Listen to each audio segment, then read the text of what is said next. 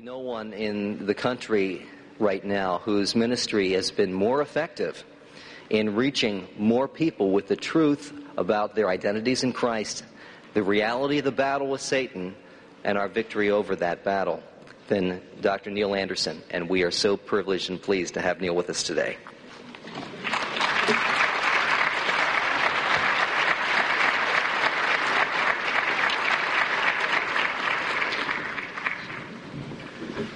Good morning. So, it's fun to come back here amongst friends. We are, aren't we?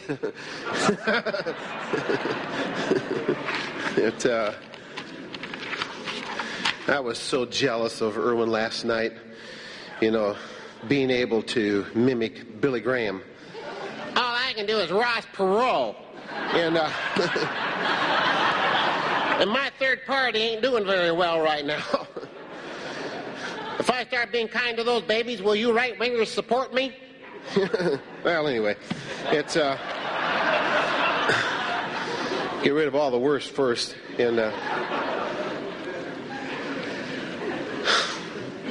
I was asked to share a little bit what we've experienced in Africa. And I just got off the phone Wednesday morning with Joe Wasman, who's part of our ministry. Last August, we got a rather emergency telephone call asking us to come over to Liberia. And Liberia would be almost next to Rwanda in terms of atrocities that have gone on the last 10 years or so.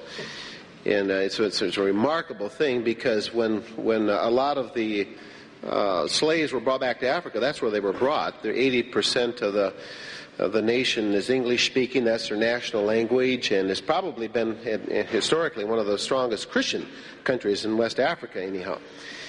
And back in 1982, there was a coup, and bloodshed has been going on. Tribal warfare ever since. Elwaz, Christian radio station, Sudan Interior Mission, was destroyed, I think, in 91, something like that. It has just been an atrocity. The worst of it is that by and large, it's Christians killing Christians. And that was somewhat true in Rwanda in a lot of ways, from what I understand. But anyway, it got to the point where they just said, politically, we can't solve our problems. We need to turn to the church. Could you imagine Clinton and Dole saying, we can't solve our problems, we need to turn to the church? I mean, it has to get pretty desperate. And it was desperate.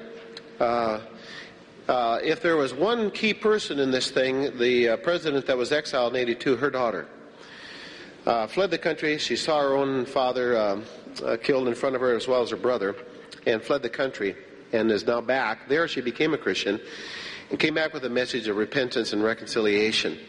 When the door opened up for the possibility that the country itself, politically, was turning to the church to ask for some help, who was dealing with corporate problems like this. And she was familiar with our ministry as well as in other mission groups there. So they called and asked if we would come over. Well, I knew I wasn't the one.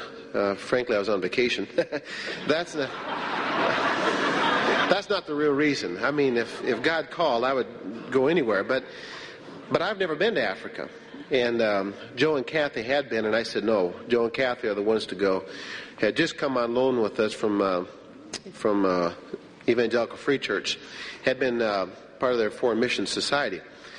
You could write a book on what happened next, of how the skid was greased for them to go over. Her passport had expired.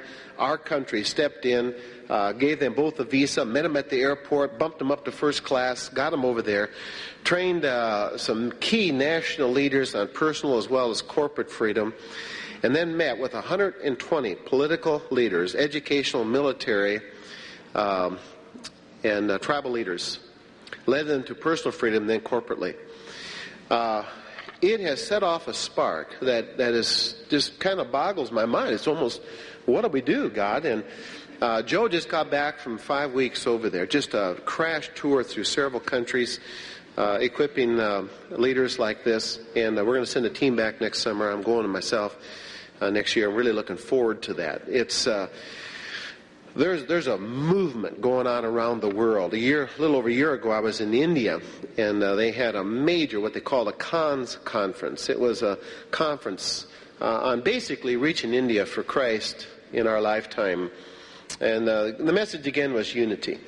And other than Dick Eastman's one time, I was the only white guy there.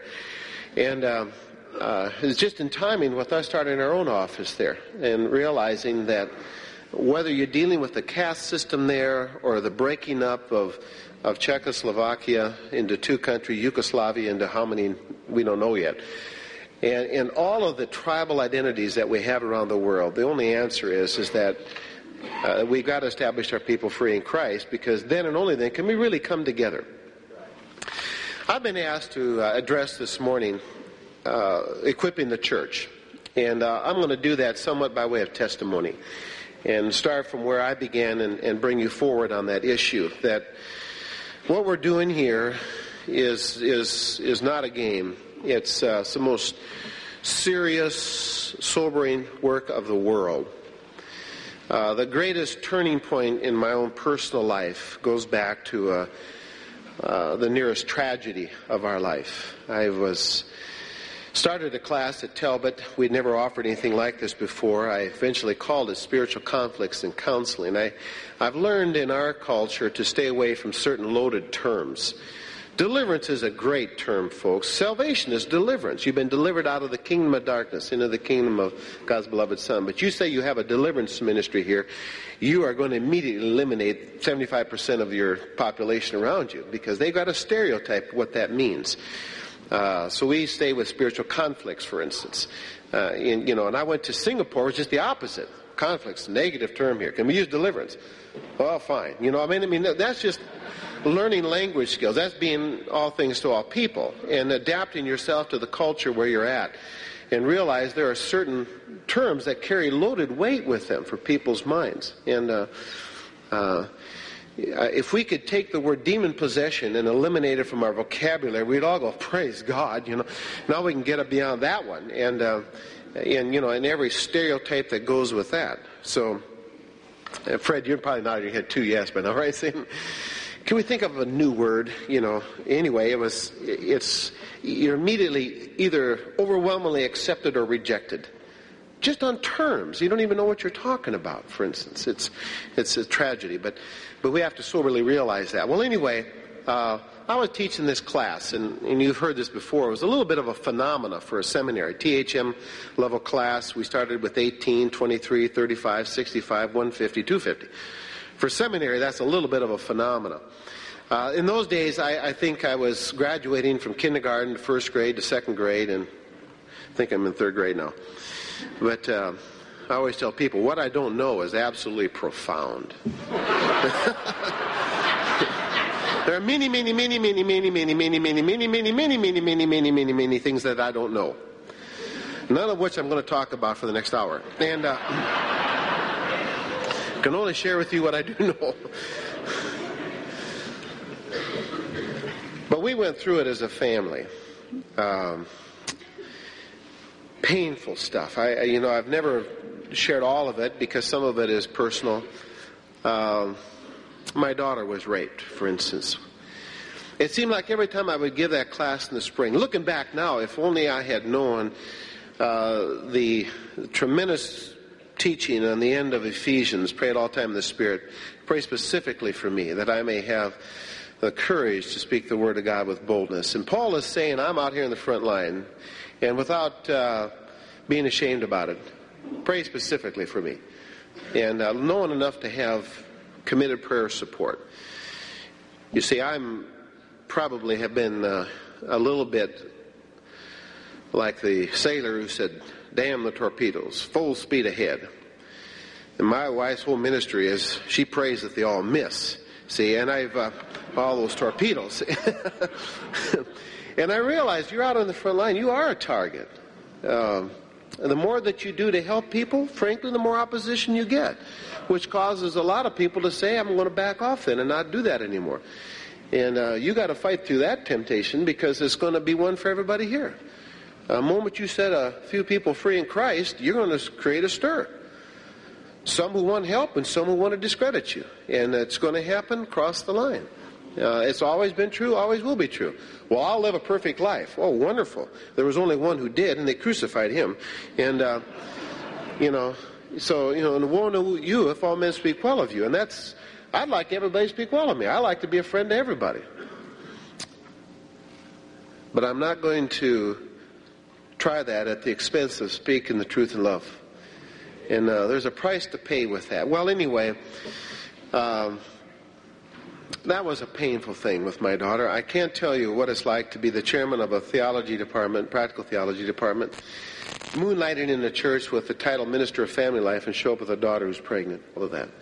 And I've got a granddaughter out there someday.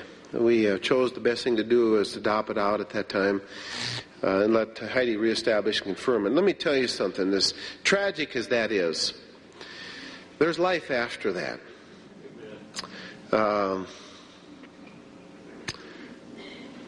There was 2 boys who drug her into a party at school. Remember that plane collision over Los Angeles? 2 planes collided several years ago? One of those boys was on that plane. The other one came and asked us for forgiveness, which we did. When I gave my daughter away, it was the most emotional experience of my life. And a lot of it was right there, because I gave her away to the most wonderful Christian man that you could ever hope. If I could handpick, I couldn't have done a better job. And I realized that God made that right.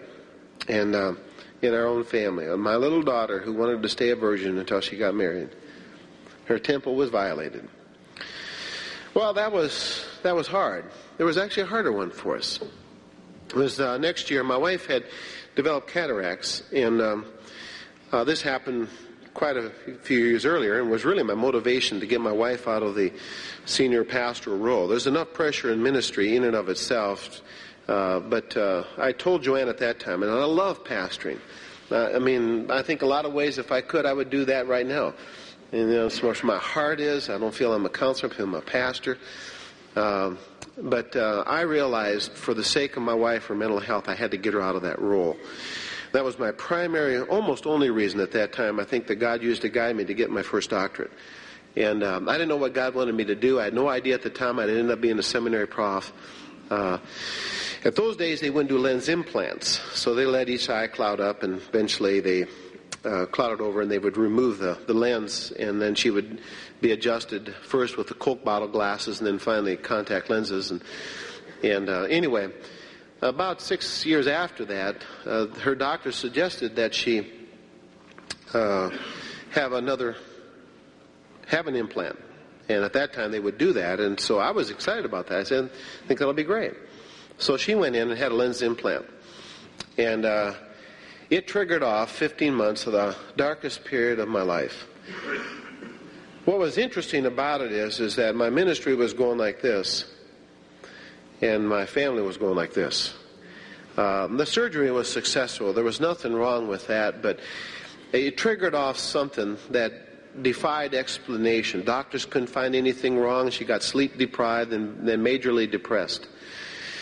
Something I've personally never shared publicly before, but I want you to know how bad it can get, because it was bad anyhow, and it's always the darkest before the dawn.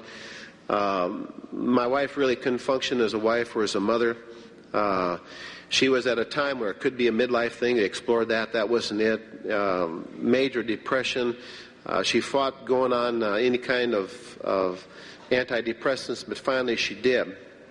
And she didn't want to take any kind of pills, but she did for about 2 months. And then I took my son to a soccer game on a Saturday morning. I came back. There was a note on the door.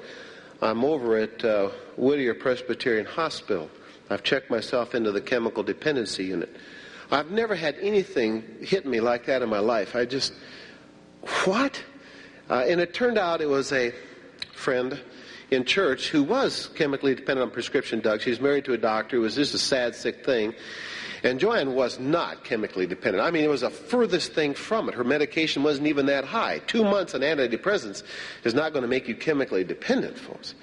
And, it's absurd. Well, I raced over there right away, but I couldn't see her because they have 2 days where you can't see it. They're in, quote, detox. And so I couldn't even talk to the administrator. I said, to put this in perspective, our cost up at that time had caused us to sell our house, and so we had absolutely nothing. I had no money at all. I said, how could she do this? I don't have any insurance. I don't have any money. I found out on a Monday that she took our MasterCard and committed herself to $3,600. I'm a seminary prof, folks. Do you know what we make as a seminary prof? I mean, it would take years to repay that. And I said, and here I'm back in the hole again, and I got no house to sell. And I said, my wife is not chemically dependent. Well, you're in denial. In order to support my wife, I had to sit there for 2 weeks in a group and say, I'm a co-addict, codependent. I had to say that for 2 weeks. And finally, my wife realized what a joke this is. And if you want to add a little insult to injury here, everybody on that staff, from administrators down, were all homosexual. I mean, it doesn't get any lower than this, folks. I didn't know whether my wife was going to live or die. Neither did my daughter. And it scared her, so she kind of stayed away. My son got very, very quiet. Had a wonderful relationship with his mother. And Carl just got quiet. At that time, Carl was, frankly, some kind of an athlete. He made, in a large school, starting left wing varsity soccer in his 9th grade and never played competitive sports again. Which, frankly, is fine with me. And my conflict of role at that time, I've never felt so sensitive to something. I said, am I my wife's counselor? Am I her pastor? And I realized if I was that, I couldn't be her husband. And I had to commit myself to just be her husband. My role was to hang on every day and say, this too shall pass. In Isaiah 21, there's a passage that says, Watchman, how far gone the night? Watchman, how far gone the night? Watchman says, morning comes. Oh, hang on to that, folks. If I didn't believe that today, I wouldn't be here today. Morning comes. This too will pass. Even if it's death, folks, you're going to walk through the valley of the shadow of death. If I didn't have that experience, I wouldn't have any sense of hope. That's all I'm dealing with here. And if God had any kind of a sense of humor, here I am, chairman of the Practical Theology Department. The man who taught our pastoral counseling resigned that year, and the dean himself asked if I would switch over. And I said, great. I got a wife I can't fix. And I thought this would go on maybe for a week or a month. It went on for 15 months. And during that time, we lost everything we had. God stripped us down to absolutely nothing. It's a fascinating experience to find yourself in a place like that, because I come from kind of a stoic, self-sufficient Norwegian farm background that had a tendency now and then to raise its ugly head and say, well, what's wrong with you anyhow? Do a few push-ups. Read your Bible. You know, all that got mercifully stripped out. And I had a few Job's friends show up to help me out in my one person actually suggested that I was not loving my wife, and that's the reason I said, boy, I mean, watch your words when somebody's going through a trial like that. I'm telling you, it's really fascinating. I've never been there before. I'd always been on the giving side, and suddenly I found myself with something I could not fix. No matter what I did, no matter how hard I prayed, there seemed to be absolutely no answer at all. It was silence from heaven. Looking back, there was one person who stand pillars above everybody else that in helping me during that time was old Nick Kurtanik. Nick's probably 72 years old now. He's a Bible teacher, been for years at Biola. At his office right beside mine. Nick's just a dear soul. Let me tell you why Nick was qualified. 15 years prior to that, he was 2 weeks away from death with melanoma. They did a radical mastectomy, and for whatever reason, God spared his life and healed him. And just a dear soul. You say, what did he do? Oh, he stopped by my office once a week, just walk in and any change? I said, no. Then let's pray. That's all he did. And I can tell you folks, that meant more to me than any word of advice. The advice was nothing at that time. I don't care what you told me. I knew all the advice. There was nothing you could tell me that I wasn't willing to do. I mean, but I couldn't do anything. Couldn't fix it. And it's always the darkest before the dawn. Well, we had a day of prayer on campus. I had nothing to do with it, actually, other than participating. And On Wednesday evening, the undergraduate students go down and sit on the gym floor and have communion. And I just went and sat with them. I was late on campus, so I just sat there. And if God ever spoke to me, he did there. No voices, no visions, nothing like that. Wasn't anything anybody said, to be honest with you. But the way that God just kind of funnels your thoughts. It went something like this: Neil, there's a price to pay for freedom. It cost my son his life. Are you willing to pay the price? I said, well, Lord, if that's the reason, I'm willing. If it's some stupid thing I'm doing, then I'm not. But I want you to know something. I left there that night and I knew it was over. I knew it was over. And it was. Within a week, my wife woke up one morning. She said, I slept last night. Never looked back. Never looked back. You say, why? Why did you have to go through that? Well, one I already suggested. I think he took away my cliche answers and simplistic fixes. I think that was a smaller one. I don't think I'd ever been too much into that anyhow. But another big one for me personally was just the whole sense of compassion. When the Lord says, go and learn what this means, I desire compassion, not sacrifice. If there is one essential prerequisite to helping the hurting people, that's it, folks. Compassion. You learn to weep with those who weep. There are times when you just got to hold on to somebody, and that's all you can do is just hold on. And boy, I want you to know something. That speaks volumes in and of itself. So compassion, I think, was a big one for me. I mean, I think most of us who are helping people on a regular basis like that are about that far away from tears all the time.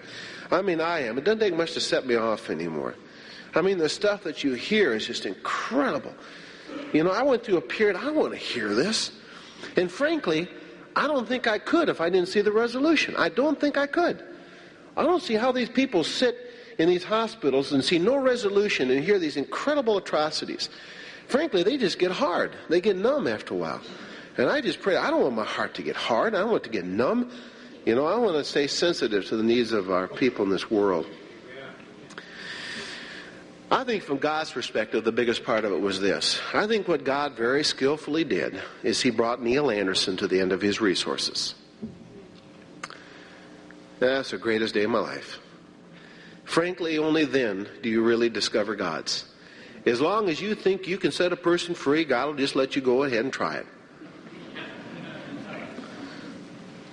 Then one day you realize you can't do that, can you? You can't do that. It's impossible for you and I to do that.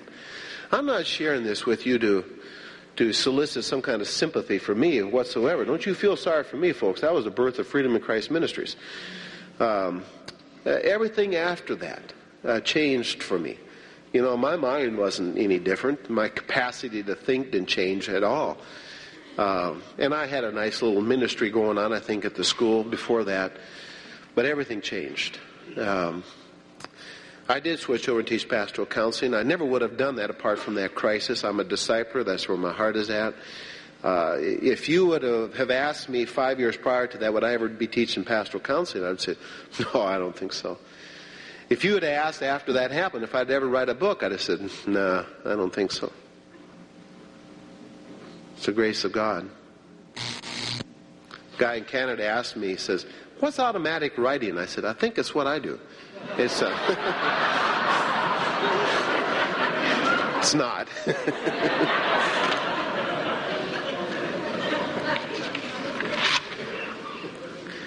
What was born out of that, really honestly, was Victory Over the Darkness and Bondage Breaker. I never had any intention to leave seminary. I enjoyed teaching.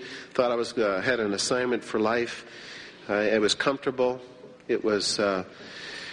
I really realized God, a few years ago, released me. He said, you need to go to the churches. And I didn't want to do that. Honestly, in a lot of ways, because frankly, I didn't want the fight. I wasn't afraid of the demons. It was, you know. I remember sitting in a faculty prayer time. We had our faculty retreat. And Bing Hunter, who then became dean, and now he's dean at Trinity. He heard me pray this prayer. I said, I got a prayer request. I said, I know I need to write a book. I said, frankly, I don't want to. I'm not afraid of the spiritual battle. I've worked through that in my own personal life. I mean, God took me through the dredges.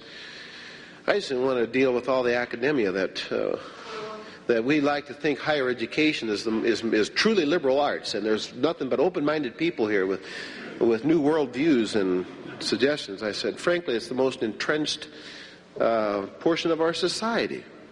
You know, and I don't know how to overcome that, to be honest with you, but it's true. The higher you go, the more committed you are to your perspective.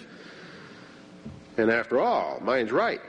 And boy, I tell you what, we got to be drugged through to change our worldview sometimes is rather profound.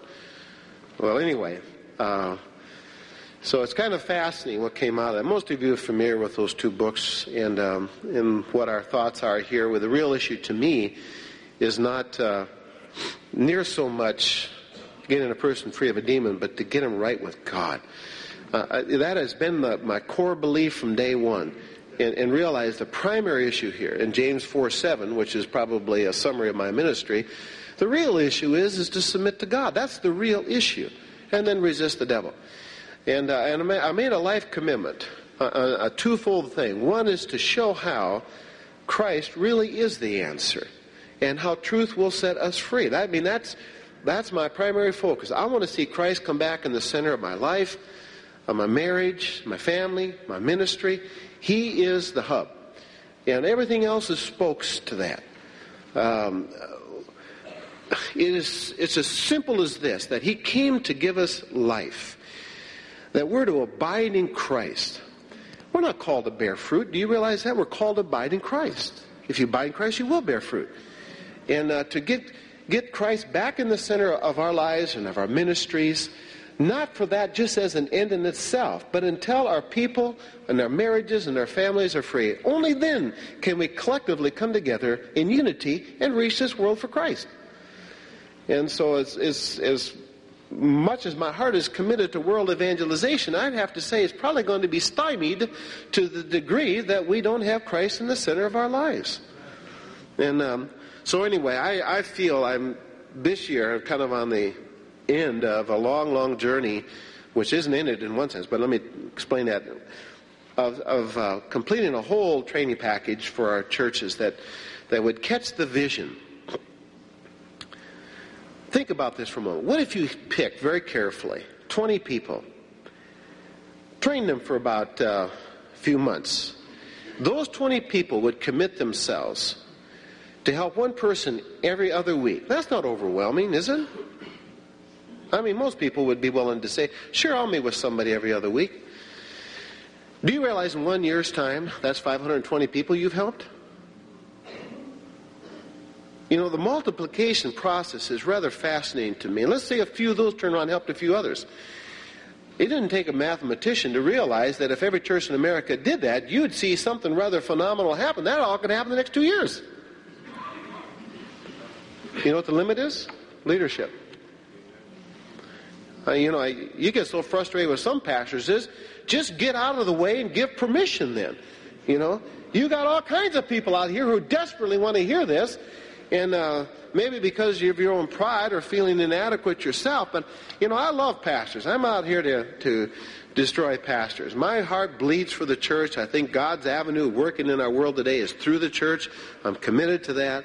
I'm not going to bypass it.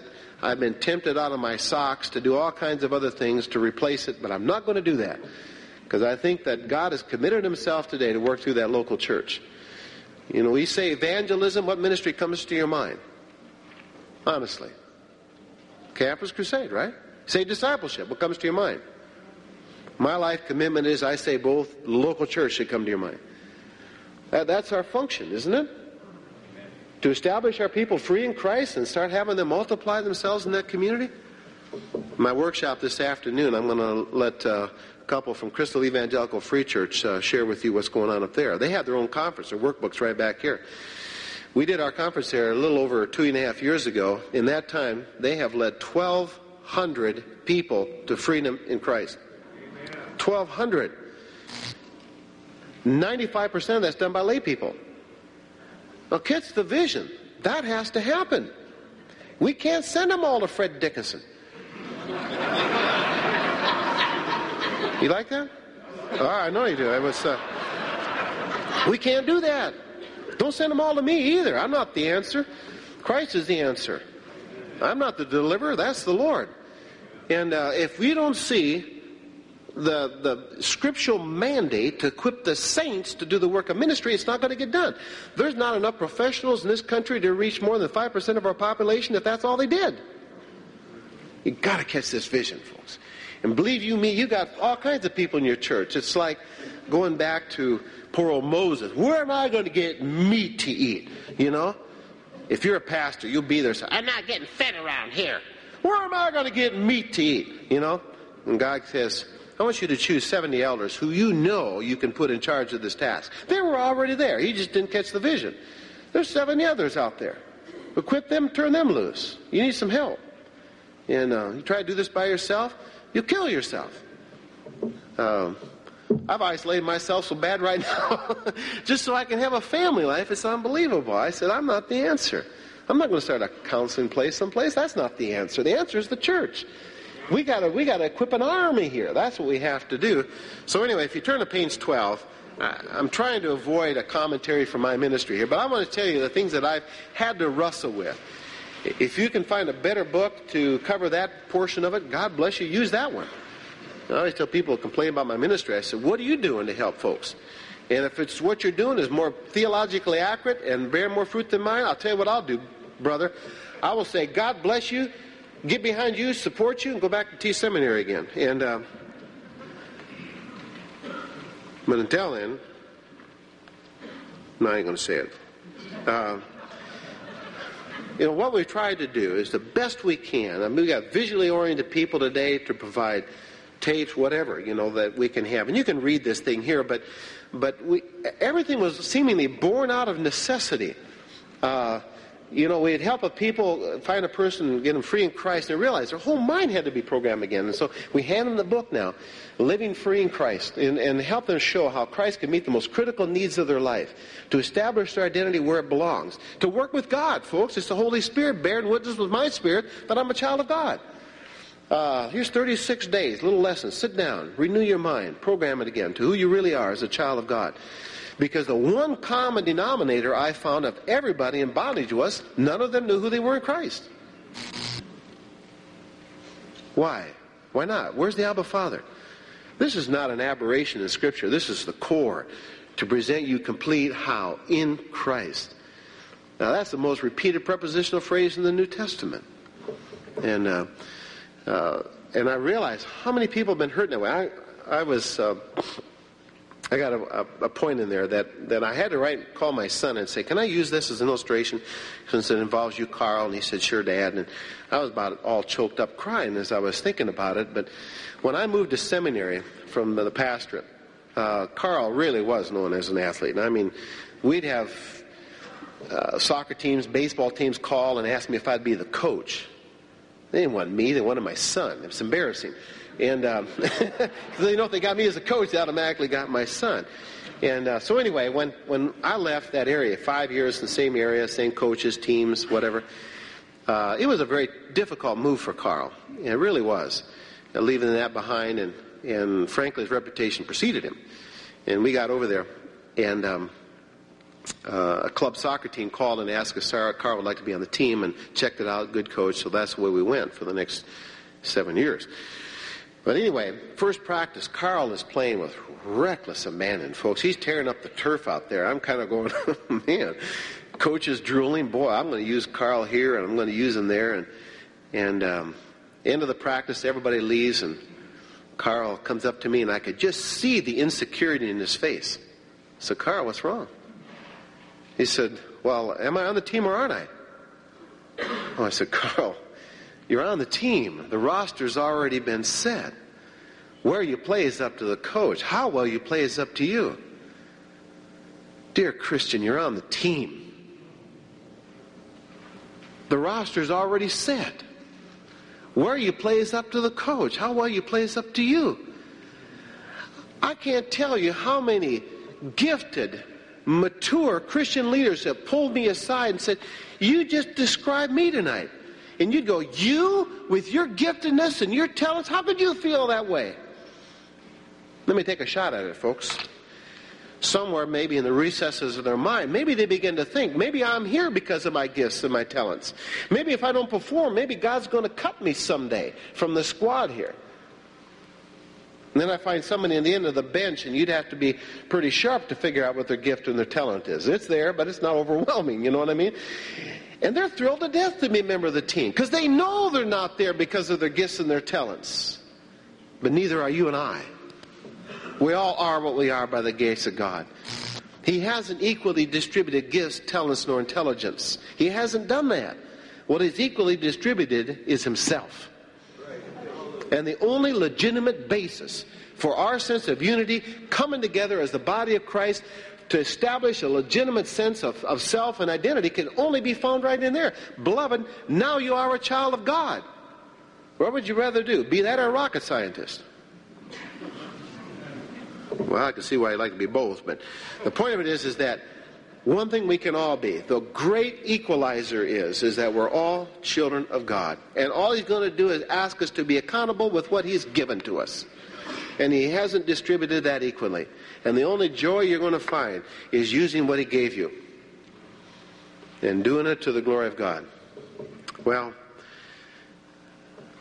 anyway, the next consequence that came out of this thing, obviously, was if people are paying attention to deceiving spirits, then how are you led by the Holy Spirit?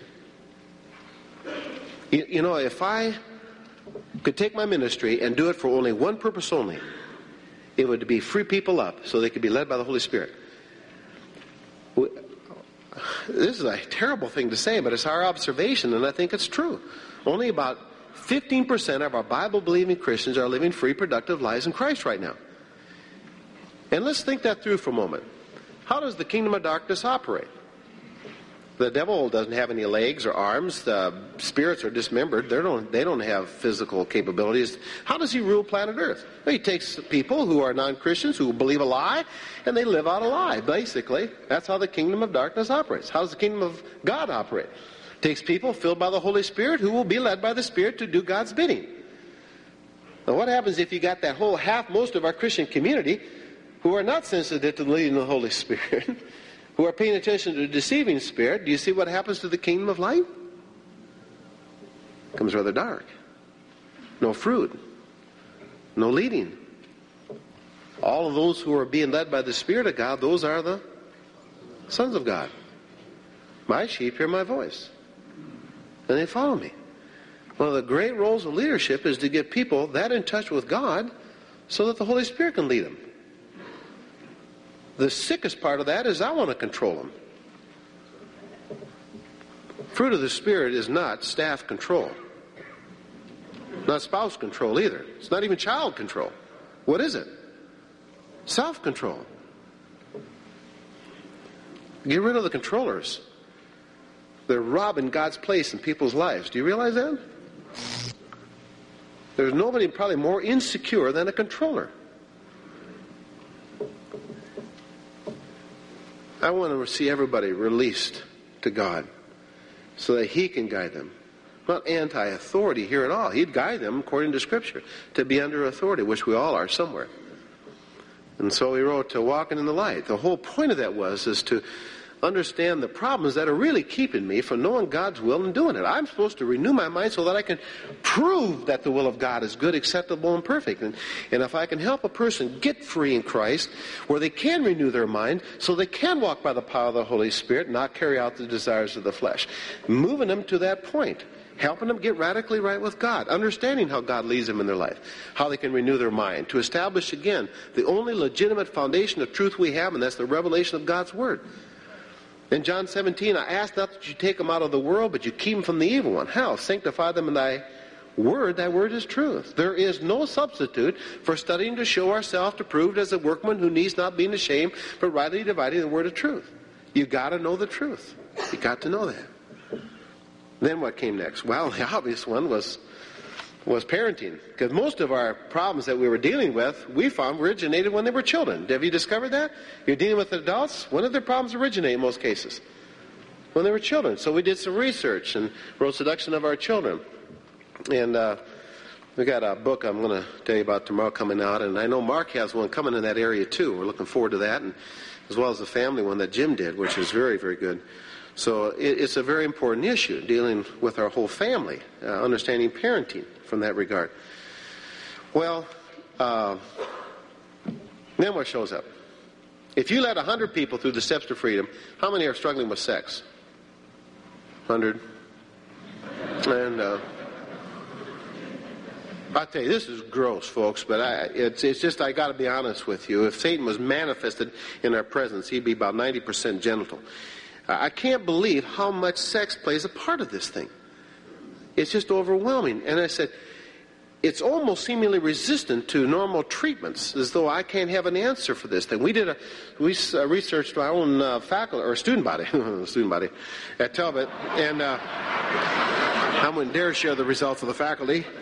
They wouldn't let me anyhow. But 60% said that they're presently feeling guilty over their sex life. 60%. Half of those said they would take a class if it was offered with them and confidentiality was assured. We never offered it. That's tragic to me. And we got to have some answer for something like that. Is my God big enough to deal with your sexual problem? Oh, he's got to be. If we knew what to do here. The key to that, I found out, is really in Romans 6. That you are alive in Christ and dead to sin. Therefore, do not allow sin to reign in your mortal body. How are you going to do that? Don't use your body as an instrument of unrighteousness. Can you commit a sexual sin and not use your body as an instrument of unrighteousness? A lot of kinky stuff out there, but I can't think of any way. Guess what's going to happen? You're going to allow sin to reign there. Well, what do you do about that? See, there's where complete repentance. Oh, I confessed it. Confession is not a complete answer. I don't know why we fell into that little trap. That's the first step in repentance, but it is not complete repentance. I always tell people, I said, if you open that door over there, and there's a talking dog on the other side of that door. He says, let me in, come on, you'll get away with it. Everybody's doing it. It's a lot of fun. So you open the door, and the dog comes in and glonks onto your leg. Would you beat on it or beat on yourself? By the way, when he goes through that door, he changes from the tempter to the accuser. Have you noticed that? You give into sexual temptation, it's just overwhelming, you give into it. Immediately afterwards, what happens? Oh, what a rotten sicko I am. I'm never going to do that again. He goes, sin, confess, sin, confess, sin, confess, I give up cycle. What's wrong with that? It's not the complete cycle. It's sin, confess, resist. So the dog comes in, glonks under your leg. He's the accuser. You go, oh, God, forgive me. Guess what God does? He forgives you. Actually, you're already forgiven. He died once for all. You're forgiven. And you just confessed it. Dog's still there.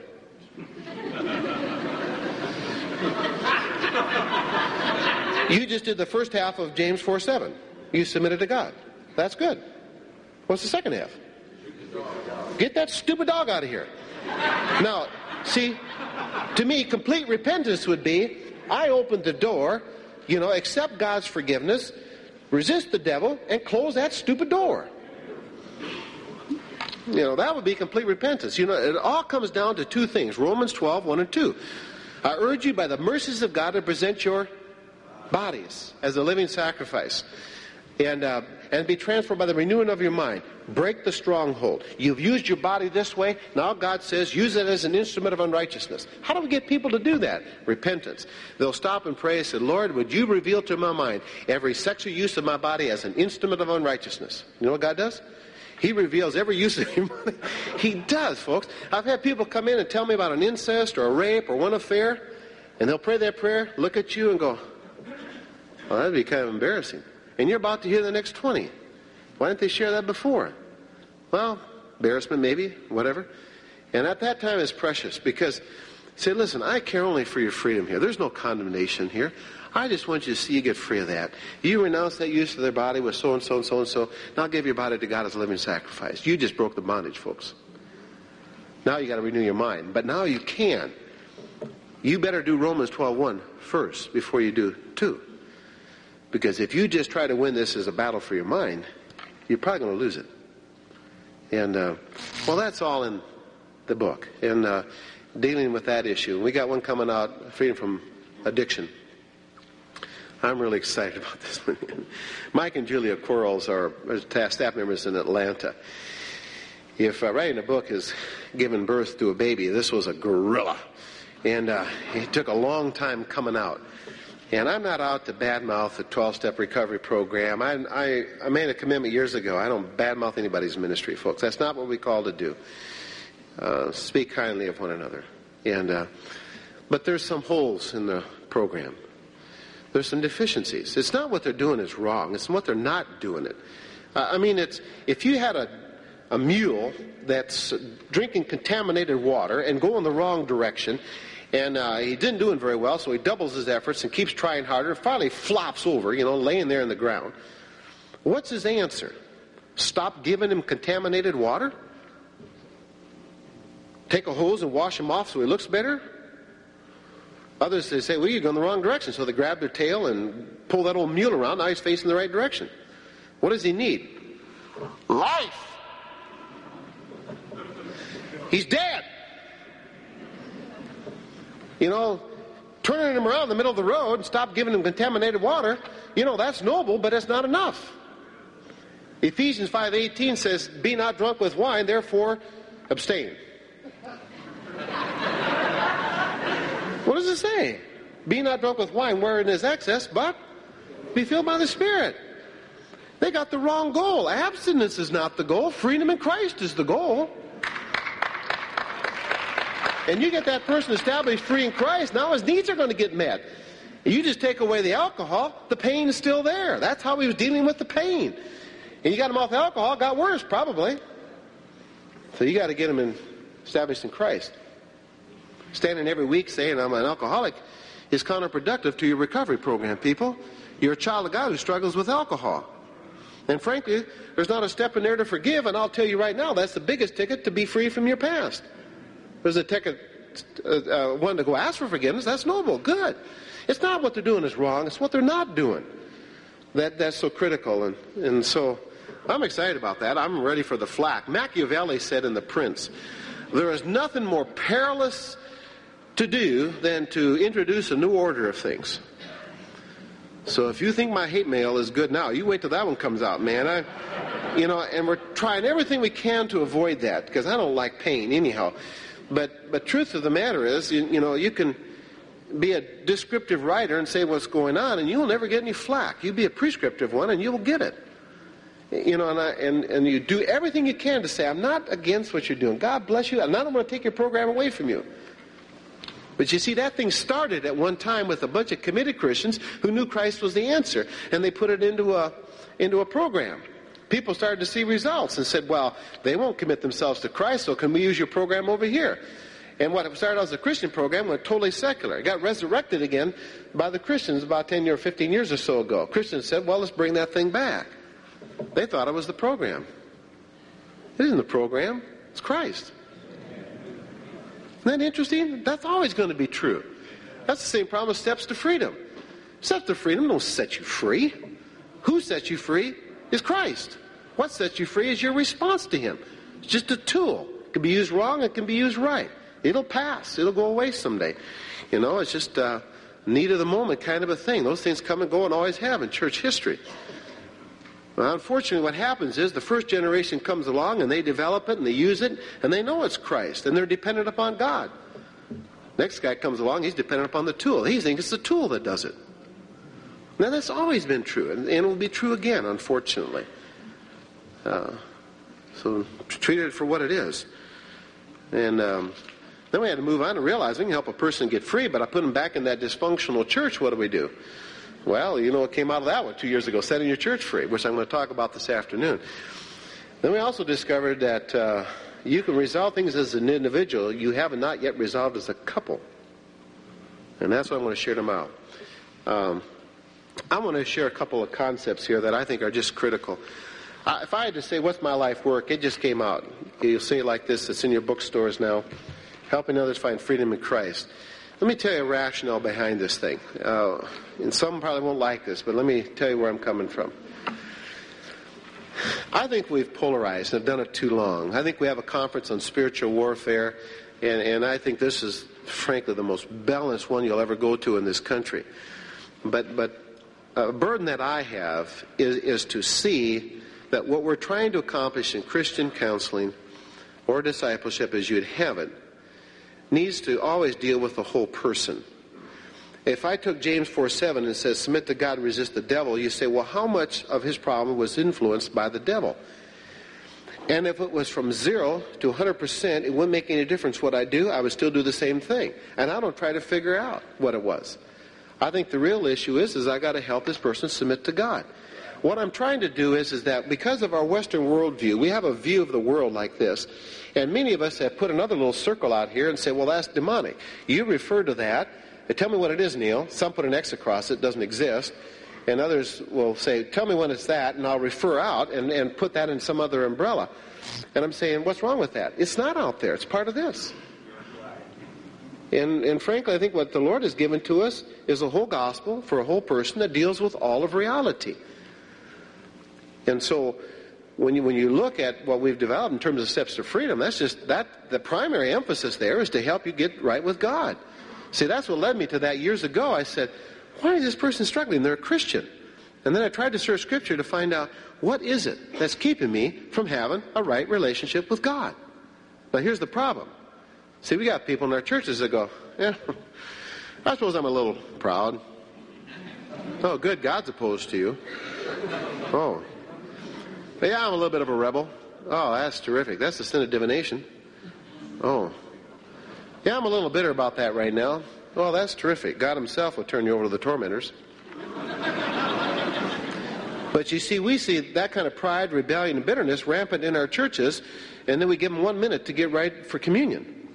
I said, 1 minute to get right with God takes me 2.5 hours with the average person. You see a problem here? Man, we got churches filled with baggage. Absolutely filled with baggage. And see, what I want to try to communicate is that I'm not up here just to get rid of your stupid demon, because frankly, you don't have just a demon problem. You've got a relationship with God problem, and I got to deal with your whole person to resolve that thing. That's the same problem. Well, I got a sex problem. No, you don't. You got a life problem. Well, I got an alcoholic problem. No, you don't. You have a life problem. You can't deal with alcoholism just on the basis of alcoholism. They need to know how Christ is going to meet their needs, who they are in Christ, get rid of the bitterness, the pride, the anger, the jealousy, and all the control mechanisms that go with it. Then you can have some answer for you here. You can get on with the whole life. When Mike realized the truth of Romans chapter 6, when he's got a place there. 25 things I tried that didn't work. That's worth reading in and of itself. And then he came to realize who he really was in Christ. And that was his ticket out of there, folks. That was his ticket out of there. It is for all of our people. Well, turn with me to 2 Timothy, 2:24. Let me just highlight a couple of things that are, I think, so critical.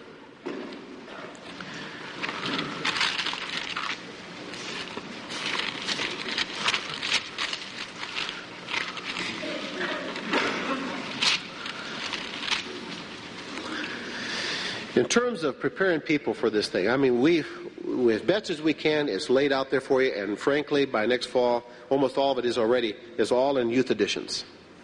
And listen to Dave this afternoon, what's going on. They're booked up all next fall and then the following year. But just helping our young people. Look at the sexual problem, just in and of itself. If you've used your body as an instrument of unrighteousness, you've allowed sin to reign there. Right? Now, what happens if you get married and you haven't resolved that? You're torpedoing your next generation. You really are. I'm going to cover that a little bit tomorrow on setting your marriage free. And what percentage of your kids do you think are sexually active? You know what it is in the inner city? 100%. A study came out, 40% of our black community is sexually active by the time they're 10. 80% by the time they're 14. 100% they claim by the time they're 18. And you have an unresolved issue here, and you bring it into marriage, what God wants you to have in your marriage, you're not going to have. Because you haven't resolved that. Actually, our Studying Marriage friend is going to adapt that thing to premarital counseling, because just trying to tell people what a role of a husband and wife is in preparing for marriage when they've got 3 generations of baggage they're bringing into it. They better deal with some of that before they get married. Better to deal with it before you get married. You found out, didn't you, that you didn't marry just that person, that sweetheart? You got their whole blooming family with them? You figured that one out, didn't you? You know, I really love her, but her brother, man, he's something else. And let me just comment on choosing people. If you go to your church and you say, you know, who all like to be trained for this? Don't do that, man. Select. Because 80% come are deep trouble, and they're looking for some answers. And you better choose the best you've got for this ministry. Who do they need to be? Look at it. Verse 24, and the Lord's bondservant must not be quarrelsome. Let me start here. Lord's bondservant. What is Christian counseling? It's a compassionate application of repentance and faith. That's what true Christian counseling is. And secondly, it is not a technique that we learn. It's an encounter with God. Who's the wonderful counselor? It's not you and me. It's God. He's the one who grants repentance. We simply have to get God into this thing. I've had more people come back and say, I can't believe what you got out of that person. I used to hear that a lot. You know, you brought somebody in and some counselor had been working with this person 3, 4, 5 years, walked through the steps of freedom. They said, they never told me that. How'd you get that out of them? I didn't get it out of them. Who did that, people? God. That's who he's praying to, see? And then you brought God back into the center. I've seen Christian, quote, counseling get so secularized that they forbid their counselors to pray or use scriptures in counseling. Unbelievable. And call it Christian counseling. It's Christianers doing secular counseling. That's all it is. I said, the only one who can set this person free is Christ. The only one who has the power and capacity to free them from their past, that's God himself. You know, this thing is so transferable. I was down at Gene Getz's church, drove over to Tyler, Texas. A doctor over there was director of the University of Texas Medical School in Tyler. And his daughter was anorexic, and we had the privilege to help her. And he wanted me to come share this with Pastor. Down the Bible Belt, you can get away with this. He passed out our books to everybody, all of his social workers. You can't do that in some states, you know. But he's a doctor, and he's head of it, so he did it, and they were all Christian anyhow. Well, I got over there, and this black social worker gave a testimony. I've never met her, never seen her, whatever else. And she said, Doc here gave me this book, and I was just gotten into reading it, and I think this client has some problems, like you described there. So she said, here, and took Bondage Breaker, opened up chapter 12, and said, read this prayer. And took the book back, do that. You know, went back and forth like that there. God set her free. And her husband came in the next day and said, I don't know what you did for my wife. Do it for me. All right, here. Going back and forth like that there. And then she said, you know, I think I need to go through this. And she said, last night I sat down, I went through that, and Sunday I worshiped God in spirit and truth for the first time in my life. I sat down. God's the deliverer, folks. We just got to teach our people to repent. Well, I did. I told them to forgive their mother last week. And I said, yeah, that'll be a big one. But that's not all she needs to do, probably. Not be quarrelsome. Oh. You know, learning not to argue. One of the hardest lessons I learned in my life, because I was an ex-aerospace engineer. I could win arguments, folks. I mean, I'm doing an intellectual battle? Let's go at it. And I'm not intimidated by anybody, to be honest with you. That's all pride. That's all that is. I was winning all kinds of arguments and no converts. And I learned after a while, and in fact, I taught evangelism, and this is how I taught it. Here's how you avoid the argument. You got off the issue. And it's all a side thing. I said, learning, the greatest skill you'll learn in helping people find freedom in Christ is don't go down rabbit trails. Because the devil or they will take you down 1,001. You got to keep them on track, keep them focused, and get back to the issue here, but not quarrelsome. So I want to argue with you. I said, well, all right, go outside. I'll be out in 5 minutes, but go ahead and start without me. And John Stott said years ago, he said, we cannot pander to a man's intellectual arrogance, but we must cater to their intellectual integrity. And I think that's true. We need to have an answer for the hope that lies within us. But you can see through somebody after a while, they just want to fight. I'd say, God bless you, go fight. Not with me. I'm not a fighter anyhow, I'm a lover. And you don't get anything by that. Just verbal excursion. And there's just some people who like to fight. You ever notice them? Make sure they're not on your board. Your life will really be miserable and corrosive. Be kind to all. Proverbs says, what's desirable in a man is his kindness. That's what it says. Want to see something, men? Watch this. Ladies, don't respond until I tell you to. If you had to choose between strong masculinity or kindness in us men, which would you choose?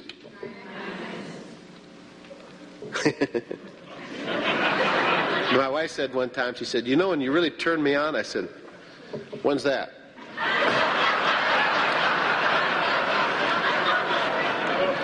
She says, when you're kind to my children.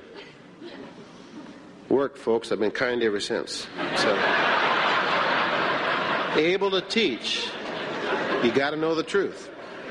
You're up against the father of lies, and some of this stuff is so subtle, you know. Let me just give you an application of that, and this is just a learning experience we all go through.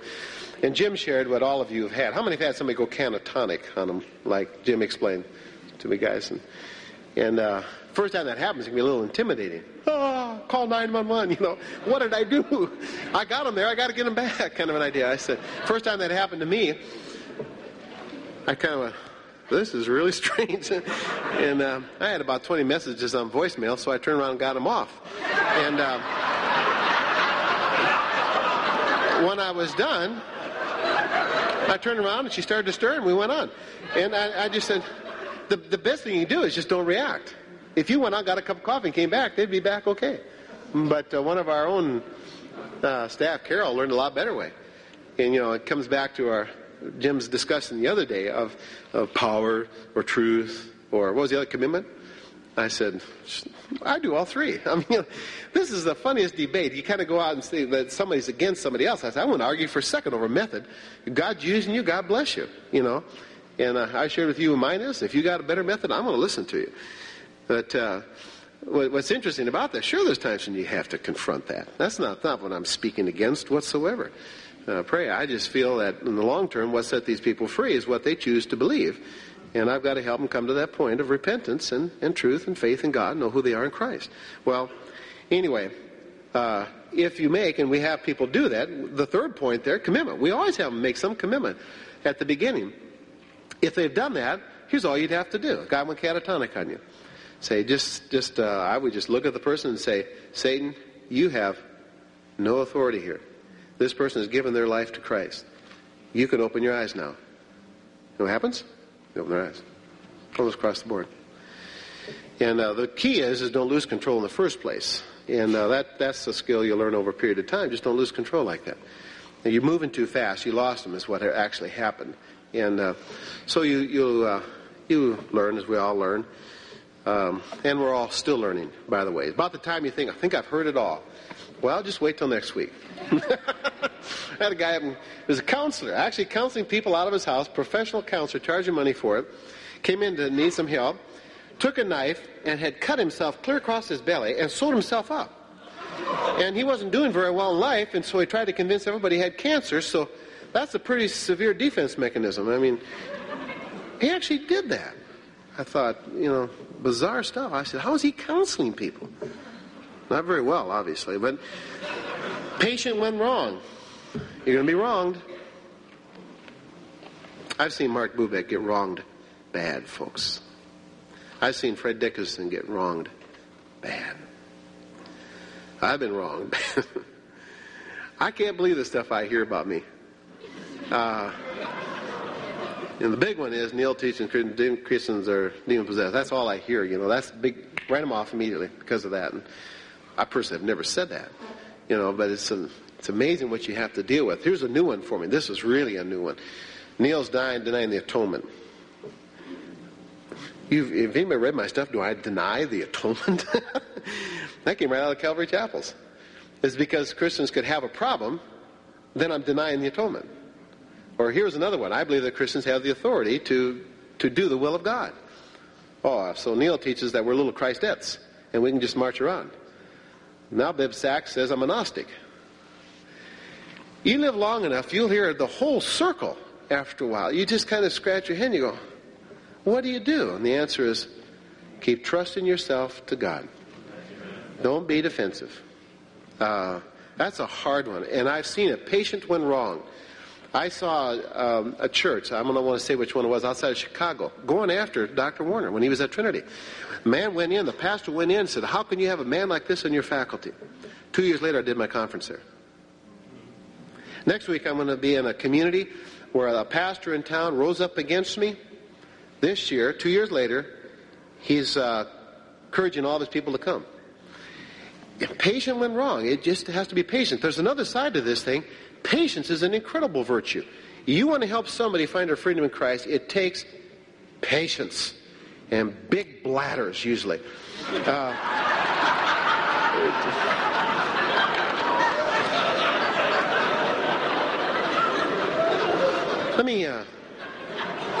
Let me point out two fascinating things here. When you think in terms of Christian counseling, because honestly, write this down in your Bible and think about 10 years from now. When this hit the market, I'm going to get some flack from the intellectuals, no question about it. Because of what I'm suggesting, that this really is an encounter with God. We've got to get Christ back in the center of this thing, and it isn't primarily technique. It is God himself. And, you kind of undermine 5 years of higher education by saying something simplistic like that. But anyway, I bring out a couple of points in here that are something I want you to think about. How much would you be willing to share all the dirt in your life just for the purpose of sharing it? How many would you be willing to do that? I mean, honestly, just share all the dirt in your life. I wouldn't. Why would I want to do that? How many would be willing to share all the dirt in your life for the purpose of gaining some understanding why you're all screwed up? Well, some do now, see. And you can explain with great precision. Gee, now I know I've good skills of accurate, whatever it is, truth, compassion, all that kind of stuff. I brought your whole story out, and with great precision was able to explain with great detail why you're all screwed up. So, now what? See, when you introduce the gospel, you got a capacity to be a new creation in Christ. Are you, as a child of God, primarily a product of your past, or are you primarily a product of the work of Christ on the cross? Do we believe in the gospel? Is the person a new creation? I can't fix your past, but I believe by the grace of God, I can get you free from it. And that's what I believe we're really called to do. Otherwise, you're just a victim all your life. And you don't have to be that. You say, now how many would be willing to share all the dirt in your life for the purpose of resolving it? Now watch what happens, folks. It's amazing when they work through all those forgiveness issues. Why are they sharing all that with me?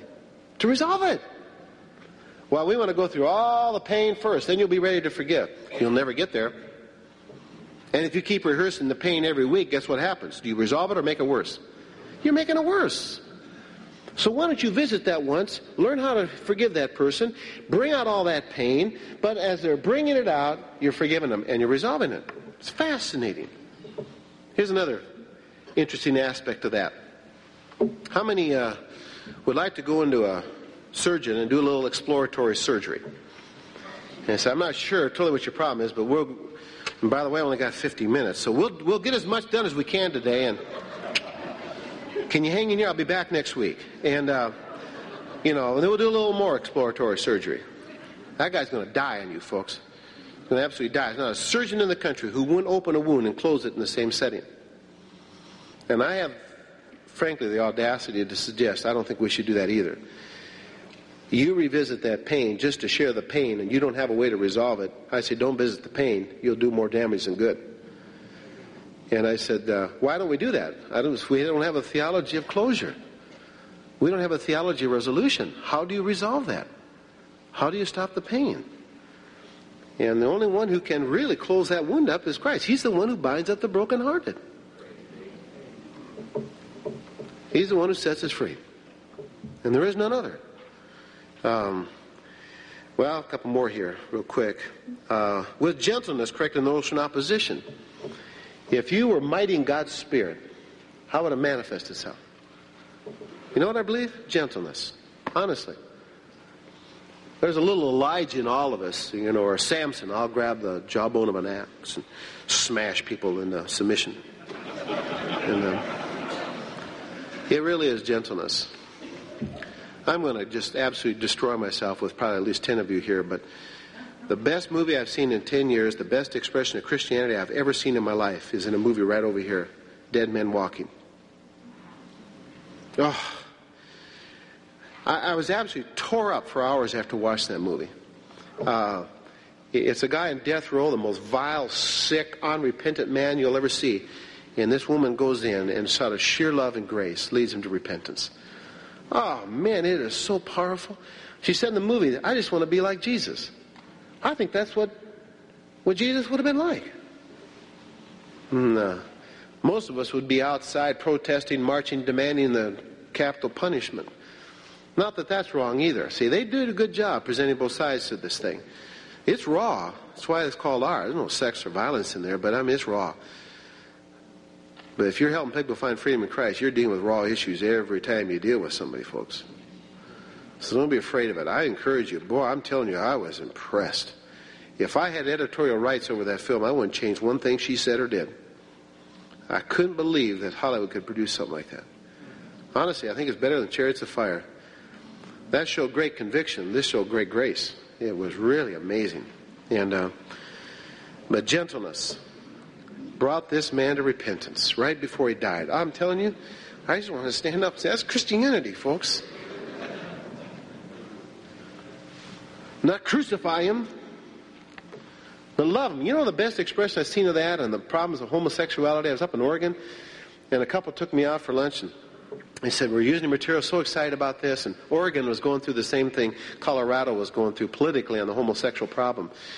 And she said, I just feel so bad about the image the church is getting through this time. And we're out to get these people instead of loving them and in compassion, restoring them. And she felt God called her down to work in a group. Problem was, it was a closed group.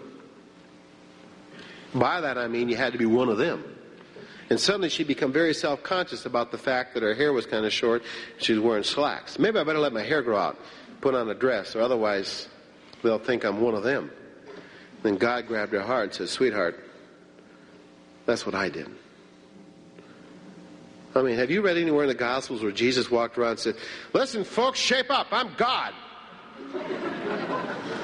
Actually, it is so absent, you got to really search Scripture to find a declarative statement that he was who he said he was. What did he do? He took upon the form of a man and dwelt amongst us. And she went down and she sat in that group and she identified with them. 3 months later, she's a spokesperson. Another 3 months later, her husband's chairman of the board, and they're setting these people free in Oregon. I just want to stand and say, no condemnation. Why are we taking on that role? Why don't we have a ministry of reconciliation and be ambassadors for Christ and stop putting down and start building up? Frankly, I'm ashamed at times to identify myself with certain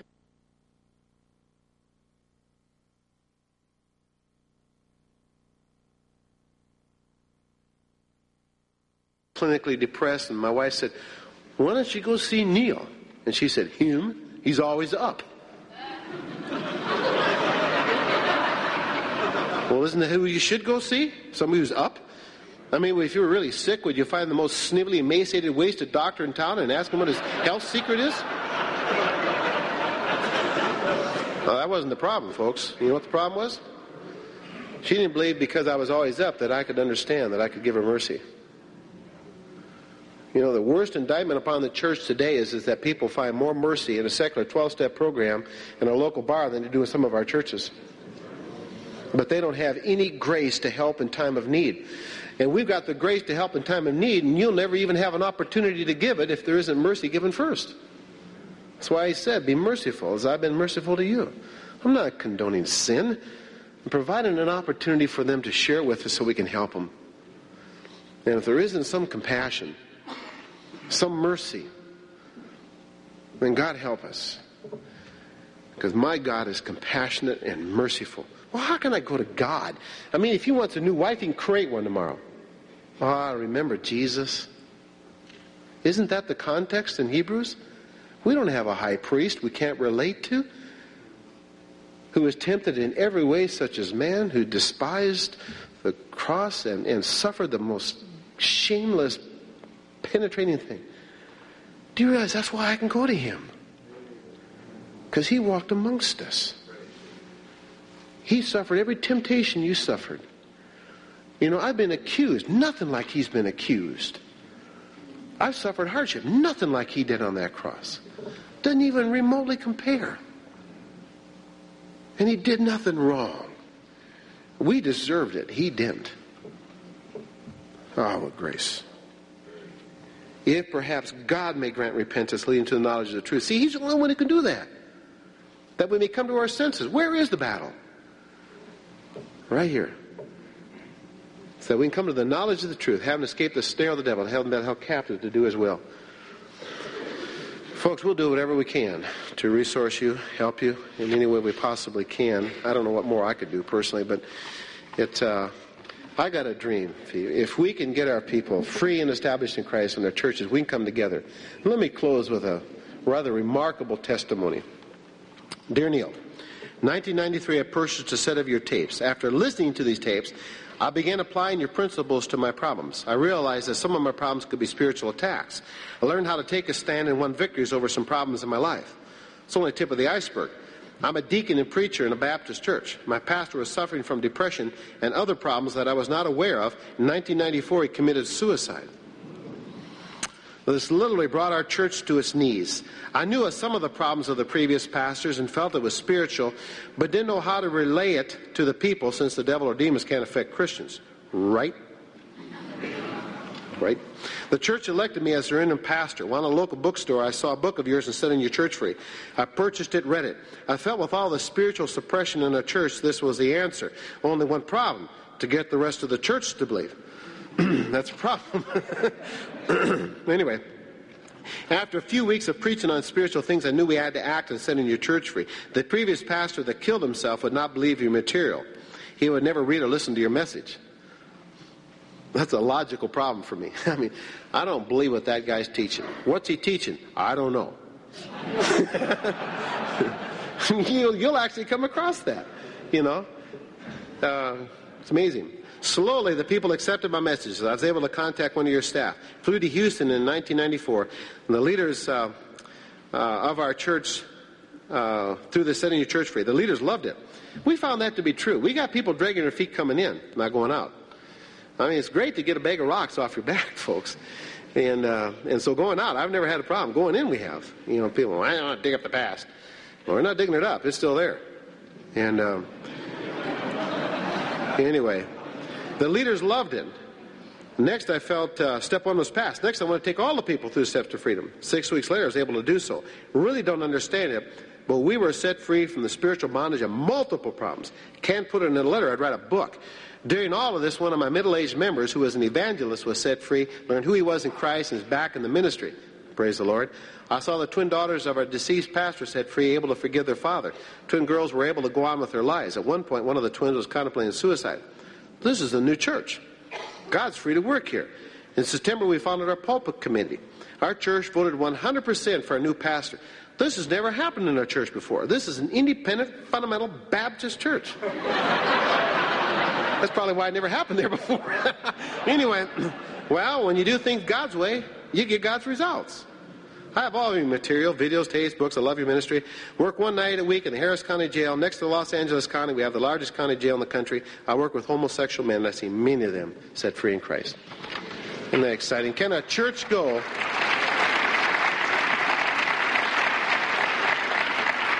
Can a church go from that kind of despair to victory in Christ?